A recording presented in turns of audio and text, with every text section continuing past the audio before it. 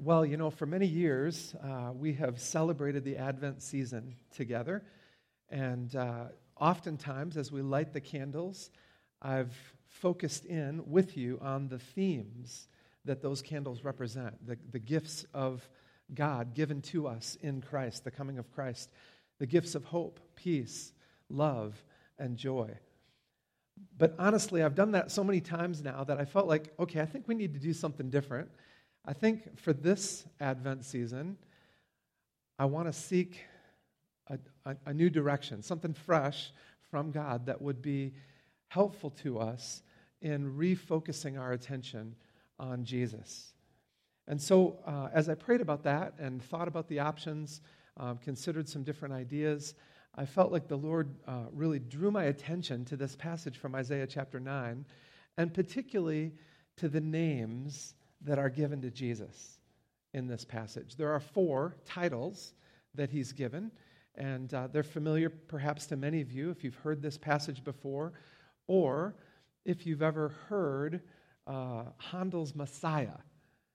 Last night, actually, my parents were at the Messiah presentation of it in Grand Rapids. I myself have heard it sung on many occasions and even sang in it on a few occasions back in the day when I was younger. And I want to just highlight for you something remarkable about the story of Handel's Messiah that connects with this passage from Isaiah chapter 9. For many years, Friedrich Handel traveled the European countryside composing and sharing his operas with the world. He was an opera writer. In fact, he'd written 42 operas. And he was extremely competent, of course, with his music. But historians tell us that Handel was quite incompetent with his money. And as a result, he found himself in 1737, at the age of 52 years old, which is about my age, facing a destitute situation in life. The incalculable financial loss and stress of the management side of his career had taken such a toll on him that he actually suffered a severe stroke at 52 years old. And it caused him temporary paralysis in his right arm and actually blurred his vision. As a result, he decided it was time for a change of focus, and he gave up on opera and decided to turn his attention to something different. This began as a discouraging decision, but it soon gave way to what would become the most encouraging moment and opportunity of his life. Handel set his talent toward writing choral pieces that were known as oratorios. And this was a career move out of which the Messiah, Handel's Messiah, would be born a few years later. An oratorio, if you're not familiar with that term, means oratory or teaching by music. And so these choral pieces were originally designed actually to teach people the story of Jesus because they were often illiterate, did not have access to the Bible, and if they did have a Bible, couldn't read it. So Handel's idea in writing the Messiah was to present the story of Christ for the benefit of people who could not read it themselves. Bibles were so rare and expensive that few people could afford them. And of those who could afford them, fewer still were sufficiently educated to be able to read them. So to overcome all of these obstacles, composers like Handel would set the great stories and truths of Scripture to music so that men and women of any age could forever learn God's Word.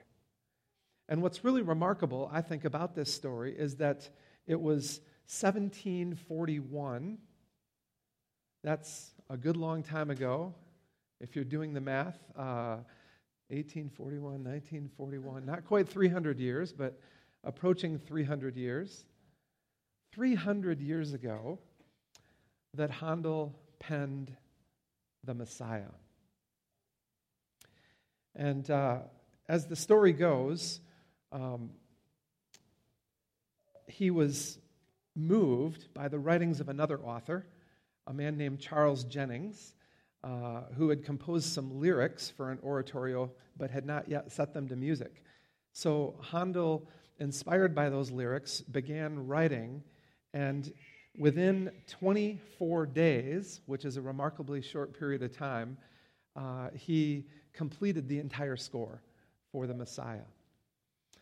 And one of the stories that's told about the writing of the Messiah, although it's unsubstantiated, I don't know if it could ever be proven, but I don't doubt that it's perhaps true.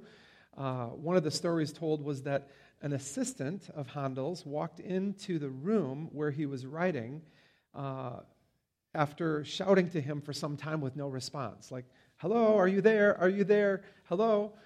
No response. Finally, the assistant opened the door and walked in and found the conductor sobbing uncontrollably on the floor. Sobbing uncontrollably. And when asked what was wrong, Handel held up the score to the music, particularly the Alleluia chorus, and he said, I think I've just seen the face of God.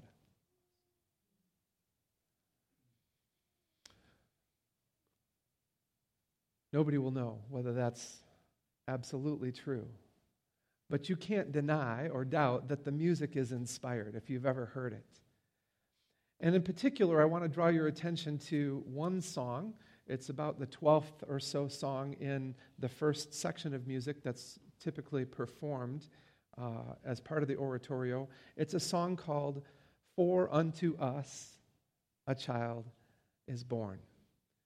And it's taken directly from our text this morning in Isaiah chapter 9. I remember singing the words to this song when I was in the chapel choir at Hope College many, many years ago. And I can hear it. I can still hear it. Even as I think about the title and as I read this text from Isaiah chapter 9, I hear the melody of that song in my mind. And maybe some of you do too. I see Deej over here kind of mouthing the words. So let's think about the words of Isaiah 9, this declaration that unto us a child is born, unto us a son is given. And if the music runs through your mind while I talk this morning, that's okay. Maybe that will help you think about what I have to share. I want to just kind of lay out for you right from the outset the heart of what I want to communicate. What we're going to do over the next 4 weeks is drill down into each of the 4 titles that were given to Jesus through this prophetic vision that came to Isaiah. Wonderful Counselor, Mighty God, Everlasting Father, and Prince of Peace. And you know, as we think this morning about the title, Wonderful Counselor, the name, Wonderful Counselor, I'm not sure what ideas or images come to mind for you, but I want you to consider this. This is the heartbeat of where we're going this morning. No challenge that life brings our way is too great to face with Jesus as our wonderful counselor. Is he your wonderful counselor? And what does that mean to you? What does that title represent? How does Jesus serve that role for us? You know, many of us are challenged by the situations that life brings our way. I heard a story just a few days ago. I was at a fundraising dinner banquet for the Church of Greater Lansing Network. And a good friend of mine, many of you know him, Pastor Sean Holland, was sharing a story at the end of the evening about a recent experience that he'd had. He is a chaplain for the United Nations. And he recently had an opportunity to travel to the UN facility in New York, and in his role as chaplain, to meet with a variety of representatives, including some ambassadors from other nations. And he recalled a particular encounter with one ambassador from a nation. He didn't name the nation, but said that it was a large nation across the pond somewhere. And Sean talked about how he was conversing with this ambassador, and Sean was talking about hope, the hope of knowing Christ. And the ambassador looked at him and asked him, is there really hope for the future? And that ambassador went on to share with Sean personally how burdened he was by the challenges that he's facing.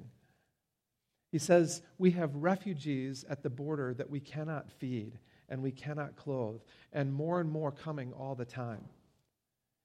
And each day, my time is spent trying to arrange accommodations and for the necessities of these people to be met, the needs of these people to be met. And then I return home to my palace in the evening and just fall on the floor, exhausted. That's a picture of a person who needs to know that Jesus offers hope. And frankly, the picture of a person who needs counsel, needs wisdom, needs direction, needs guidance from somebody who can see the challenge and respond in the best possible way. So I want you to think about what it means for Jesus to be considered our wonderful counselor.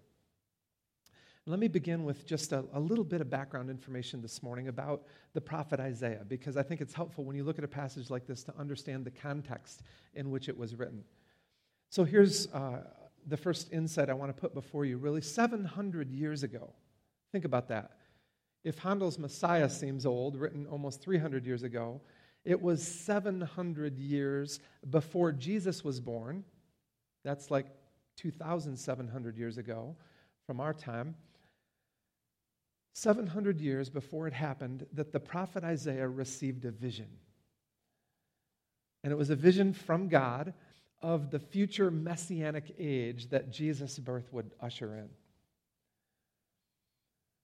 I don't know if you've ever thought about this, but imagine that you could put on a pair of glasses and see into the future. Some of you wear glasses just so you can see more clearly what's right in front of your face. But imagine that there were some special kind of glasses available by which you could actually see into the future. In one sense, that's a bit like how prophecy works. It's what happens when God opens the eyes of a man or a woman and gives them a vision of the future as God sees it. And so this passage then, Isaiah 9, is one of several prophetic pictures that Isaiah offers us of the coming Messiah and the messianic age that he would bring. The presence of God's kingdom on earth. And I think what's particularly insightful and inspiring about this passage from Isaiah is how it speaks to the identity and the ministry of Jesus, particularly in these four distinct names or titles: Wonderful Counselor, Mighty God, Everlasting Father, and Prince of Peace. Of all the names and titles of Jesus, these are among the most memorable because they were assigned to him 700 years before he was even born. So these four names are going to be the focus of our attention over the next 4 weeks during this Advent season. Now, just a little bit more here about the nature of prophecy to help you understand, again, the context in which Isaiah delivered these words. As you may know, a prophet was, and still is, a person gifted by the Spirit of God to speak on God's behalf, to deliver a message from God to God's people. And so these men and women do not speak their own opinions. Those who are gifted as prophets and called as prophets, as Isaiah was, they speak as the Holy Spirit moves them along. This is what how Peter, the Apostle Peter, described the gift of prophecy, referring back to the Old Testament prophets like Isaiah. He said, they spoke from God as they were carried along by the Holy Spirit. So God revealed his word and his will to the prophets in several ways, but principally he did this by dreams and visions. Dreams and visions. In fact, as Isaiah 1:1 indicates, the whole book of Isaiah is really a vision or a series of visions that were collected and communicated over the reign of 4 kings of Judah and over the course of about 40 years' time. during the last half of the 8th century BC. So Isaiah was active in prophetic ministry from about 740 to 700 BC. And here's what we read in the very first verse, the introduction of his prophetic message and vision. Isaiah 1:1, the vision concerning Judah and Jerusalem that Isaiah, son of Amoz, saw during the reigns of Uzziah, Jotham, Ahaz, and Hezekiah, the kings of Judah. This era of Isaiah's ministry was a critical time in Judah's history. Again, just a little bit of historical background that will help you understand the context in which these words were given. The power of the Assyrian kingdom was rising at that time, and in light of this fact, there were two different groups or factions within the nation of Judah. One that sought alliance with Egypt, and the other that sought alliance with Syria.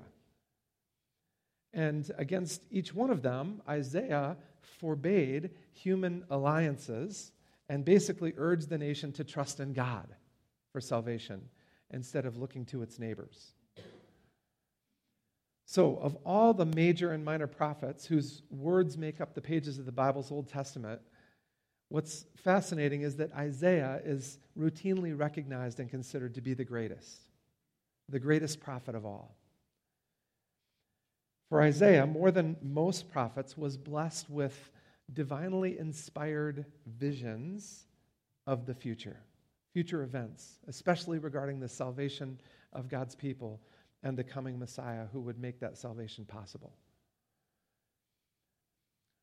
So here's the real key then to reading a prophetic passage like the one that we're looking at. Maybe as I read that text earlier, you notice that it seems to be written in the present tense. It seems as if Isaiah is writing about something that he's seeing right here, right now, even though it was 700 years before the events actually took place. What you might want to remember about this is that Isaiah described scenes that he was seeing in his mind as visions. And when you think about it in that context, you can perhaps more easily understand the language that he uses, how he describes things the way that he does. Isaiah essentially painted a word picture describing the scene that he saw in his mind as revealed to him by God.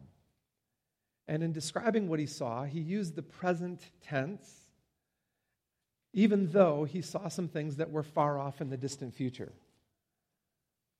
So events of his time appeared close or even touching occurrences that were separated by centuries, things that were off into the distant future.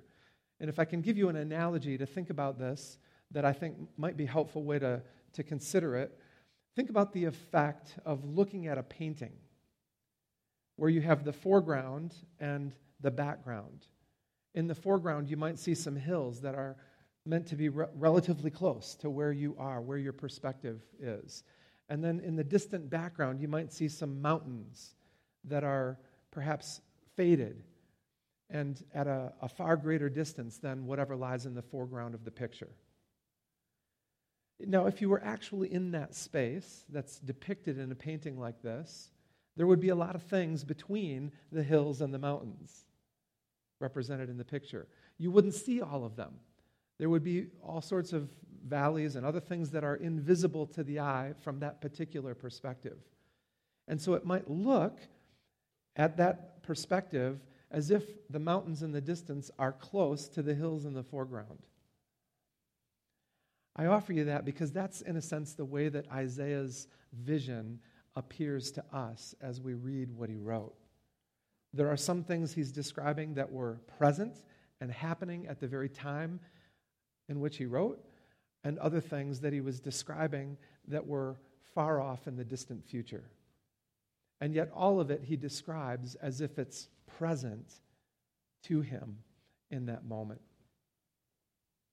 So those distant mountains, then, seen only in the dim, hazy outline, are the hope of Messiah, the coming of Messiah, the salvation of God offered in the birth of Jesus.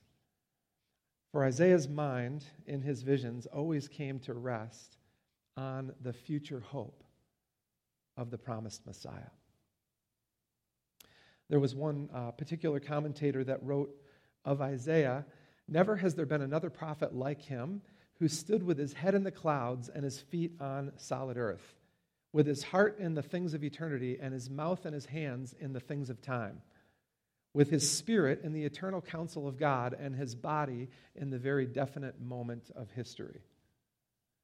So that describes for you a bit of the paradox of Isaiah's experience. And what this means for us then is that Isaiah had a unique and special gift for seeing into the distant future and describing it with a sense of urgency, with a sense of immediacy, with a sense of present fulfillment. So while he actually wrote 700 years before Jesus arrived on the scene of human history, Isaiah saw it as if it was already happening. And that's how he describes it. So that then sets the stage for these indelible words from Isaiah chapter 9, verse 6. "For unto us a child is born, unto us a son is given, and the government will be on his shoulders." In short, what these prophetic words foretold was the birth of a baby who would become a great king over God's people in the lineage of David, and who would usher in an age of shalom that would never end. Never. So what is there then to these names that Isaiah gives us? These titles by which the baby to come would be recognized and respected. Well, let's press into this first one, Wonderful Counselor. Wonderful Counselor. And really two things I want to highlight for you about this title, because I think to be a good counselor, to be a wonderful counselor, requires two essential characteristics: compassion and wisdom. So we're going to think for a few moments together this morning about the compassion and wisdom of Jesus and how it is that they make him and define him as Wonderful Counselor. When Isaiah says, "His name shall be called," the idea here is not that these are literally his names, like the name Jesus or Yeshua. The idea is that these are aspects of his character, the Messiah's character, that describe who he is and what he would come to do. So, of course, his given name is Jesus, or Yeshua, as the Hebrew people would pronounce it. But these names that Isaiah gives us are a representation of Jesus' unique God-given ministry. He ministers to us as the Wonderful Counselor.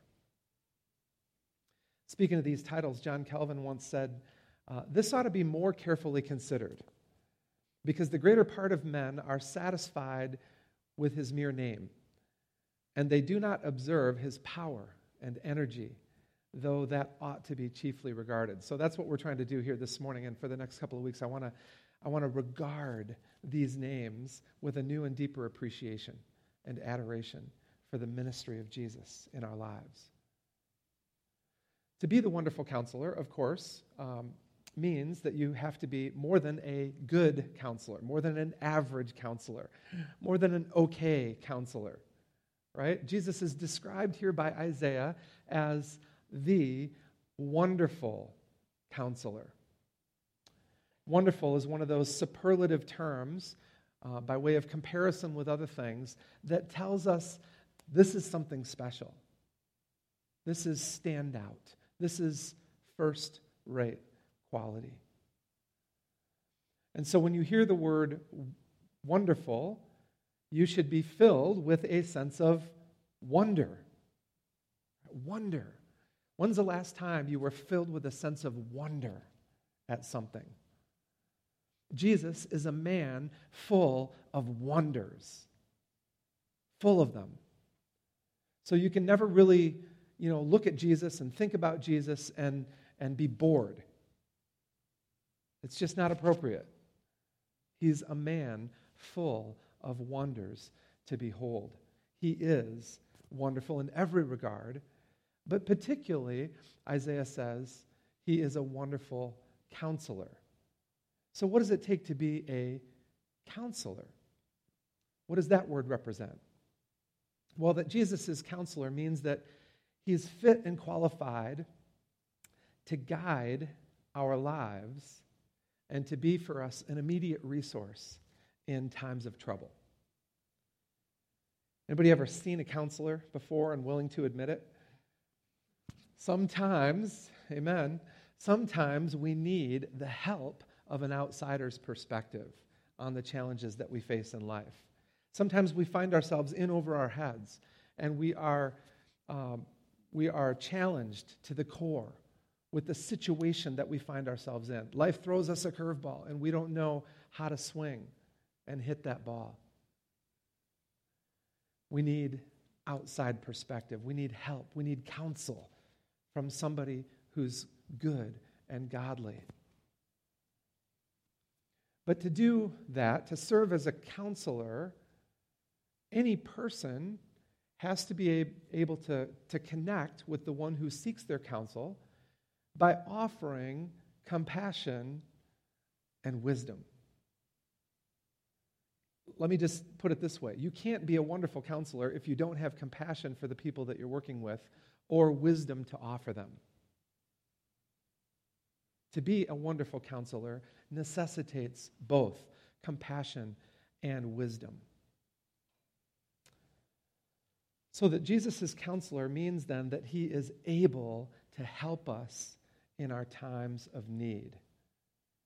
And let's talk specifically then about the compassion that enables him to do that. You see, it's the compassion and kindness of Jesus that makes his counsel sweet. I'll share another quote with you from a well-known Christian preacher and author. This is Charles Spurgeon. And listen to his description of the sweetness of Jesus' counsel.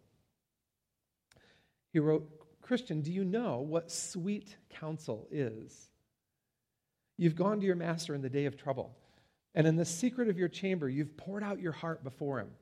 You've laid your case before him with all of its difficulties, as Hezekiah did with Rabshakeh's letter. And you felt that though Christ was not there in flesh and blood, yet he was there in the Spirit, and he counseled you. You felt that his was counsel that came from the very heart. But he was something even better than that. There was such a sweetness coming with his counsel, such a radiance of love, such a fullness of fellowship that you said, 'Oh, that I were in trouble every day if I might have such sweet counsel as this.'" Now that's why I want to share this quote with you. I want to kind of catch your attention here a minute. Imagine beholding the compassion of Jesus, the wonder of what a great counselor Jesus is, beholding that reality so much that you thought to yourself, "Man, I wish I had problems every day. I need more problems so that I can go to the wonderful counselor and receive what only he has to offer me. Oh, that I were in trouble every day if I might have such sweet counsel as this. Christ is the counselor whom I desire to consult every hour, and I would that I could sit in his secret chamber all day and all night long." That's the heart of Charles Spurgeon. So it's the kindness and compassion of Jesus then that makes his counsel sweet. It's because he has a heart for his people, for us. You know, I remember some time ago in a conference session hearing a speaker talk about the meaning of the word compassion. And they were talking particularly about the Hebrew word for compassion, which is the word rachamim. Rachamim, it's a kind of a guttural sound. It sounds like it's coming from somewhere deep within you. And that's appropriate because that's where compassion is meant to come from. And he went on to explain to us in this conference that word, rachamim in Hebrew, literally describes and references the feelings that a pregnant mother has for the baby in their womb. That's compassion. Compassion. The compassion of God for his children is like that. It's a heart that breaks with the hearts of others' brokenness. It's a heart that's tender and caring. A heart that's open and responsive. I remember the words of Matthew 9:36. Matthew here is writing about the ministry of Jesus in its early days. And he says this, it's a remarkable statement really about the character of Jesus, the ministry of Jesus. When he saw the crowds, he had compassion on them because they were harassed and helpless like sheep without a shepherd. Maybe you've felt that way at times, harassed and helpless, in need of good counsel, in need of compassion. There's another description that's similar from the words of the Apostle Paul in 2 Corinthians 1. And here he's describing both the Father and the Son. He writes in 2 Corinthians 1, 3 and 4, "Praise be to the God and Father of our Lord Jesus Christ, the Father of compassion and the God of all comfort, who comforts us in all of our troubles so that we can comfort those in any trouble with the comfort that we ourselves receive from God." You see, that's what compassion accomplishes. When you meet a counselor with compassion, you receive comfort by way of their compassion. Comfort is what results from the expression of compassion in another person. There's a great illustration of this, and it's really wrapped up in the life of someone that you perhaps have heard of by the name Ann Landers. Anybody remember her? She passed away back in 2002, so it's been some time, since you've probably seen or read anything that she wrote. But Ann Landers was just her pseudonym. It was her pen name, if you will. Her real name was Eppie Lederer. Eppie Lederer. And she actually wrote newspaper columns for 46 years, answering people's questions and responding to people's problems with compassion and wisdom. She spent 31 years at the Sun-Times of Chicago before moving across the street to the Tribune in 1987. And over that time, over the course of those 46 years of writing Dear Ann response letters in the newspaper, one biographer estimates that the column's daily intake of letters averaged 2,000 letters a day. 2,000 letters a day written to Ann Landers. Now, of course, she couldn't answer all of them. But thankfully, with each one that she did answer, there were hundreds of people that felt like that letter captured their problem as well. So imagine this is your job. How would you survive? How would you respond? How could you possibly seek to help thousands of people over the course of 46 years? Well, what Eppie came to understand was the importance of compassion and caring. She had a keen wit. Every now and then she was pretty comical in what she would write to people, but she herself would say that the most important thing in her job was to connect with people using compassion. Questions posed in the daily avalanche of letters resonated for other people around the country whose problems were not all that different.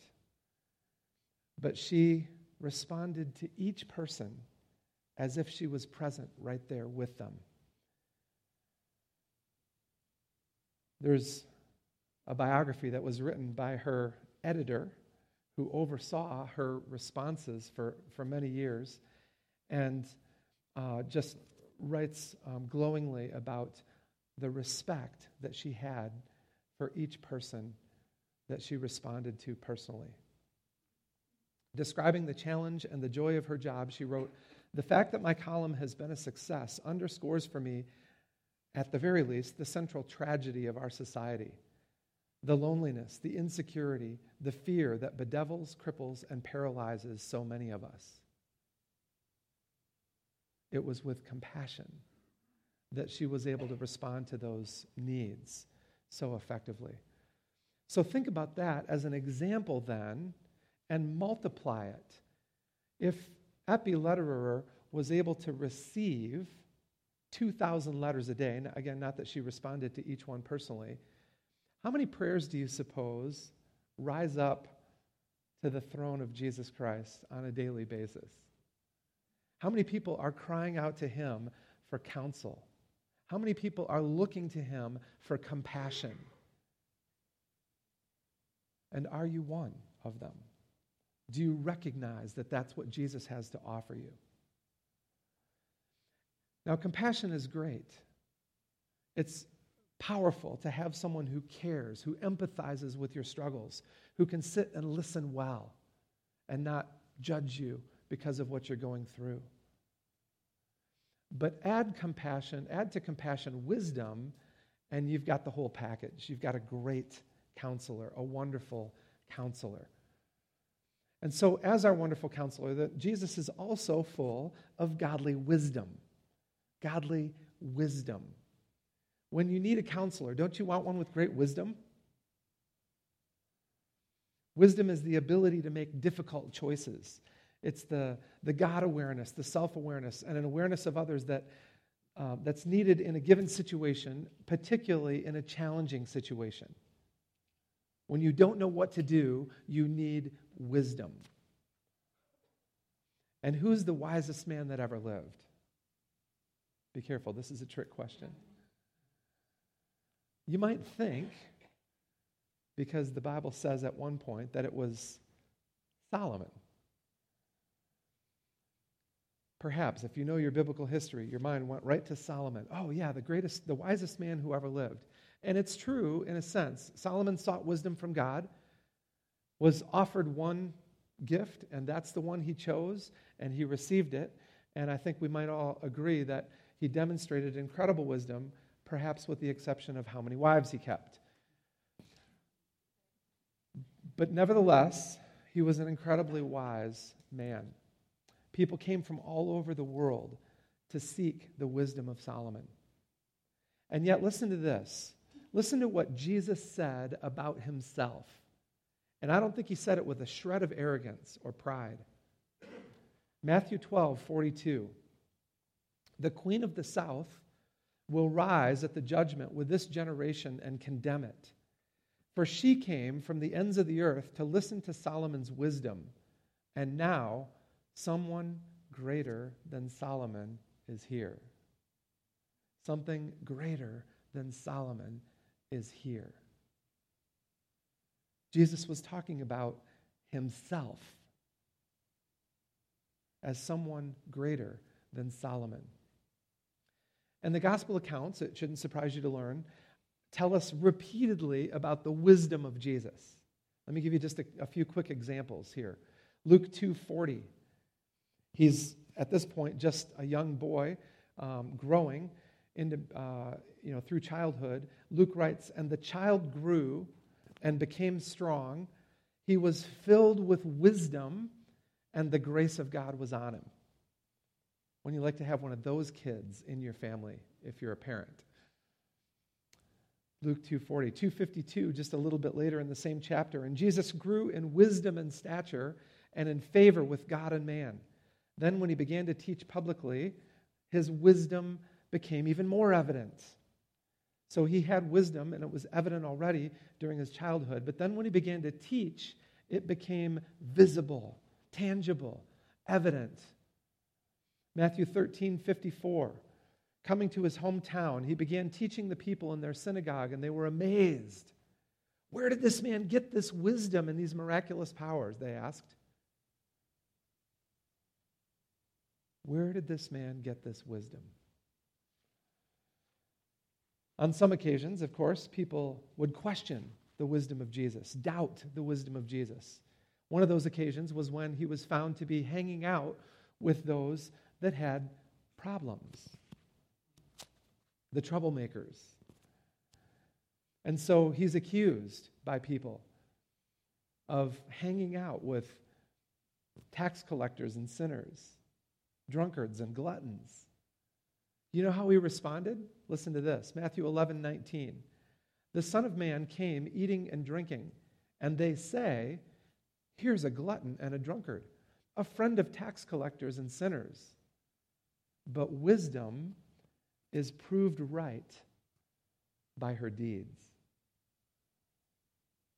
Jesus, in his wisdom, knew that the best people for him to spend time with were people with problems who needed wisdom. Those who think they have enough wisdom will not seek the wisdom of Jesus as they should. So, that's all good, but let me take it to another level. I mean, you could think about Jesus as a wise man, able to give good counsel to anyone who might come his way. But there's something at work here that we have to appreciate and understand. To get the fullness of this, we have to understand that Jesus was operating in the wisdom of God. Not just the wisdom of Ann Landers or some other wise person. Jesus was operating in the wisdom of God. Listen to the words of the Apostle Paul in 1 Corinthians chapter 1, verses 22 to 25. Jews demand signs and Greeks look for wisdom, but we preach Christ crucified, a stumbling block to Jews and foolishness to Gentiles. But to those whom God has called, both Jews and Greeks, Christ, the power of God and the wisdom of God. For the foolishness of God is wiser than human wisdom, and the weakness of God is stronger than human strength. Similarly, Paul wrote these words in Colossians 2 and 3. My goal is that they may be encouraged in heart and united in love, so that they may have the full riches of complete understanding, in order that they may know the mystery of God, namely Christ, in whom are hidden all the treasures of wisdom and knowledge. Did you catch that last line? In whom, in him, are hidden all the treasures of wisdom and knowledge. Have you ever thought about Jesus that way? Maybe this is a good reminder. But this is amazing. What Paul's describing is amazing, if you'll stop and think about it and meditate on it a little. He's saying, Jesus wasn't just a wise man. Jesus personifies the wisdom of God. He personifies the wisdom of God. Christ is the power of God and the wisdom of God, Paul says. And in him, all the treasures of wisdom and knowledge are hidden. Is there anyone better you could go to if you need counsel? So listen closely. This is not some abstract, irrelevant insight about a guy that lived 2,000 years ago. What we're talking about is Jesus Christ, the Lord of heaven and earth, who now sits enthroned at the right hand of God and rules over the kingdom of God. He's still alive, and he's still in the wisdom provision business. He's still available to those who seek his counsel. He's the same, the Bible says, yesterday, today, and forever. So he still has the wisdom to handle whatever tough challenge or difficult decision you can throw at him. And that brings me then to a simple way to wrap this up and wind this down. I want you to understand, friends, whatever challenge you're facing, whatever challenge, no matter how big it seems, no matter how intimidating it is, if you seek the wonderful counselor for comfort and guidance, you will be blessed. you will receive. Jesus is eager to help you. Eager to help. You know, maybe some of you remember the old comic strip, the Peanuts comic strip, where Lucy, right, is in her booth, the psychiatric help booth. Psychiatric help, 5 cents. And Charlie Brown would always come to her for help, and the help was never worth the 5 cents that he offered. It was always sort of self-directed, and lots of great comics wrapped up in that theme. One of my favorites actually is represented in this picture, the next one right here. Psychiatric help, 5 cents. The doctor is in. Friendly advice, 2 cents. The friendly advisor is in. A little competition going on there. Well, here's the good news. Jesus' advice and counsel is free. The only thing it will cost you is the time to come to him in prayer, pour out your heart, and listen. Absolutely free. You don't have to pay him anything. He is available to help. He is our wonderful counselor. Let's pray.